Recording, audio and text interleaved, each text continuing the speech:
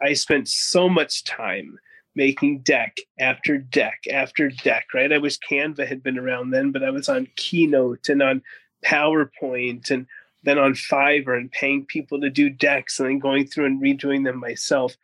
After all the time and emotional capital and tears that I spent raising that $800,000 that ultimately was to the detriment to the company, I could have just doubled and tripled down on revenue.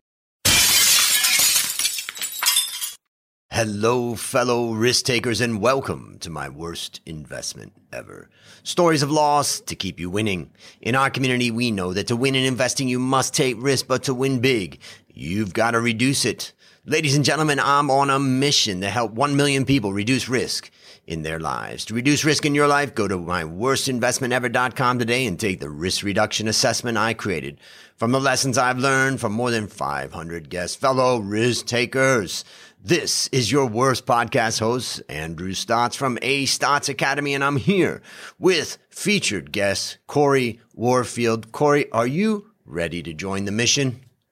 I'm ready to join the mission, but I'm probably not going to be the worst investment you've ever made. Well, we're trying to make good investments in the future, but let me introduce you to the audience. Tech founder, LinkedIn influencer, metaverse architect, community builder, advisor and consultant to Web3 and blockchain projects, philanthropists, and lovers of dogs and cats, because I saw one behind your head.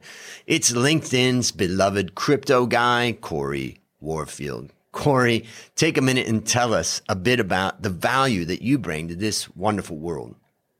Well, first of all, thank you for that. And second of all, I think, as an empath and someone that's worked my way kind of from the bottom to top from a couple industries and now starting several companies, I'd say that the value that I bring right now is I truly know how to listen. So that's my personal brand on social media is I listen. I listened when I had tens of thousands and listen when I have, hundreds of thousands and millions of people listening. And I really just care to see other people succeed. So we're using Web3 technology to automate some of what I do to help more people at the price that anyone can afford, being free other than their time. And other than that, I think putting myself out there in places where people want to hear what I have to say and where I can respond to people that want to have dialogue is where I can, at least hopefully add value in the world. Fantastic. And where is the best place for people who are interested in what you're doing, where they can follow you? Well, to follow me is probably LinkedIn. I post almost daily there. But people who want to get on my radar, I'd say it's anywhere but LinkedIn. I'm getting thousands of inbound messages and many thousands of engagements daily there. So I tend to miss quite a bit. Even my team, we can't pick up on everything that comes into us on LinkedIn, but on a Facebook, on a Twitter, on an Instagram, I'm on TikTok, I'm on Snapchat, for crying out loud, right? Like, anywhere other than LinkedIn is a great place for people to, kind of see the real Corey and to connect on a level where I might be able to respond back. Got it. All right. Well, now it's time to share your worst investment ever. And since no one goes into their worst investment thinking it will be, tell us a bit about the circumstances leading up to it, and then tell us your story. Absolutely. And I guess I'll quickly say that there's a chance that the best investment I've made to date, which is LinkedIn, may end up being the worst investment ever because they've now started to change their terms and services and community policies. And I've now put about the equivalent of a year's worth of hours into LinkedIn. And it's made me, thank God, 7 figures of inbound revenue. But I might not be able to be there for long, being in the decentralized world and the Web3 and the blockchain world. So that may end up having been a shorter sighted investment than I ever thought. However, for the purposes of today's episode and in our conversation, I'd say the worst investment I ever made was as a first-time founder trying to raise capital. And although we ultimately raised about $800,000, that was the demise of the company. And I spent so much time making deck after deck after deck, right? I wish Canva had been around then, but I was on Keynote and on PowerPoint and then on Fiverr and paying people to do decks and then going through and redoing them myself. after all the time and emotional capital and tears that I spent raising that $800,000 that ultimately was to the detriment to the company, I could have just doubled and tripled down on revenue. And we would have ultimately done that 800K as quickly. And we would have had all of the capital to scale the way that we could have and should have. So I'd say raising money has been the worst investment I've ever made. And I've bootstrapped every venture I've been part of ever since then. That is just so counterintuitive, Corey. I want to just break it down just briefly by asking the question about, was it that you lost so much time in the process, or was it that the money corrupted where you were going and whatever? What was it about that? Absolutely everything. So the, hundreds of hours I spent in raising capital could have been spent into more cold calls, outbound reach, building our social media earlier, right? That would have transitioned into a lot more no's and rejection, which is fine. You learn from those, but a lot more sales, a lot more involvement from people, be it customers, customer feedback, customer referrals, right? I mean, we started to see that as we were starting to raise the capital. So it was the time invested. It was the attention and intention that we were putting in, but also when the money came in my case, they hired a quote unquote real CEO and they deprecated our quote unquote MVP, which was making revenue, right? We were making quite a bit of revenue with the product we launched, but they effectively scrapped it to spend a lot of money on an inferior product, right? So when we were bootstrapped and lean and mean and we had to, kind of keep going with what we had, we were in a much better situation. And once they brought in social media managers and, financial directors and things of that nature, these are people that didn't come from the industry and hadn't lived the problem that we solved for and had different definitions of machine learning.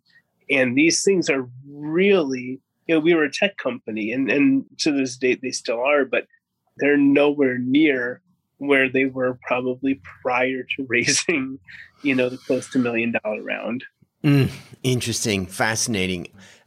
Thinking about two different episodes that I've had in the past. One was with a guy named Sampath. He was the episode 192. And another one was with a great author, Weldon Long, and he wrote a book about consistency selling. He was episode 412. And it's talking about, in these episodes, and what I'm hearing from you too, is the idea is that, ultimately sales is where you want to be focused, getting the customer, generating the profit from that and getting yourself higher.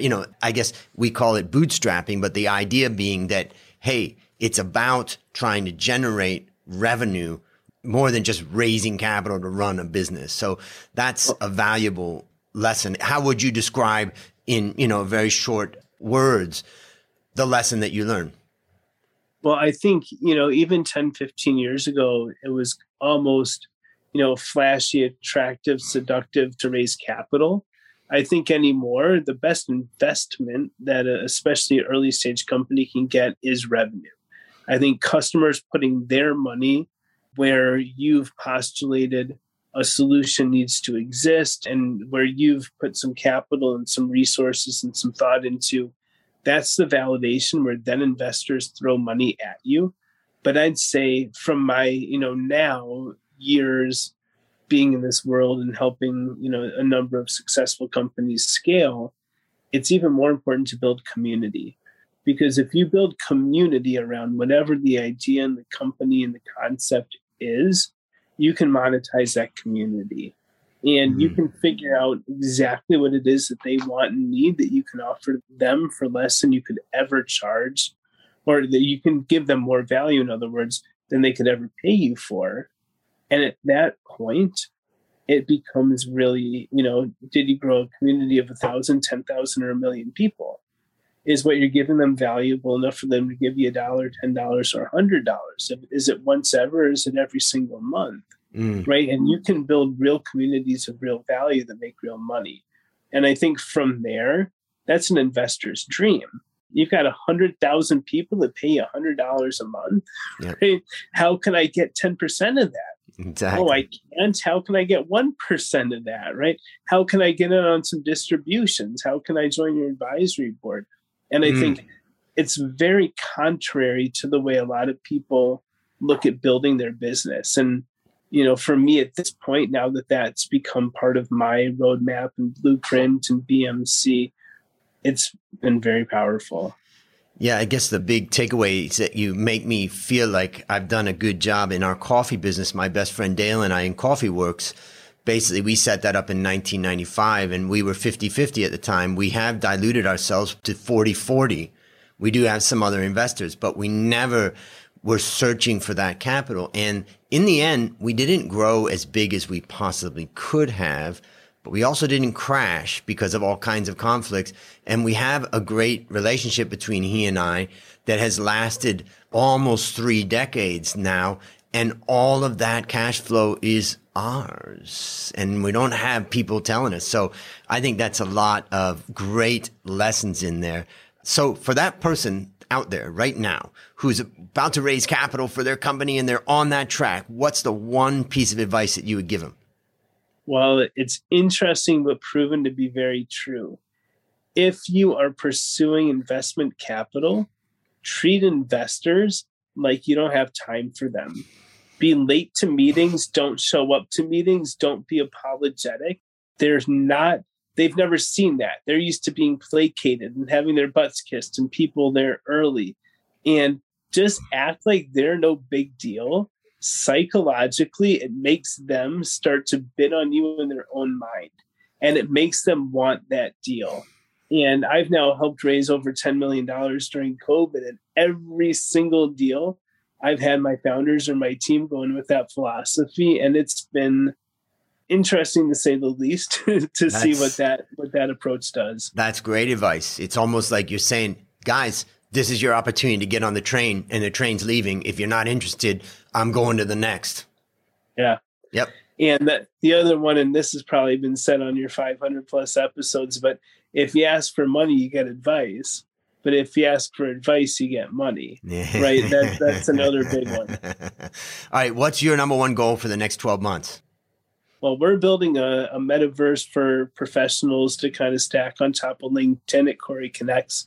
And we're helping a number of other people, including some of the world's biggest YouTube stars, launch their own metaverses. And Web3 is all about interoperability and connecting everything in this emerging metaverse. So my goal is to help as many people get into the metaverse as possible, help them create their own meta worlds, their own communities and other metaverses and environments, and just to help people embrace this new world that's happening in real time.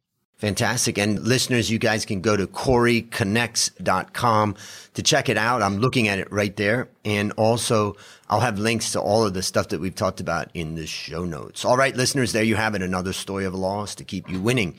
If you haven't yet taken the risk reduction assessment, I challenge you to go to myworstinvestmentever.com right now and start building wealth the easy way by reducing risk. As we conclude, Corey, I want to thank you again for joining our mission. And on behalf of A Stotz Academy, I hereby award you alumni status for turning your worst investment ever into your best teaching moment. Do you have any parting words for the audience? Man, I'd say anybody listening to this show is already on the right track. So just thanks for listening. Thanks for having me. And anybody that's considering whether or not they should go for it, I think the answer is always very simple. Go for it. Wow. And that's a wrap on another great story to help us create, grow, and protect our wealth. Fellow risk takers, let's celebrate. Today, we added one more person to our mission to help 1 million people reduce risk in their lives. This is your Worst podcast host, Andrew Stotz, saying, I'll see you on the upside.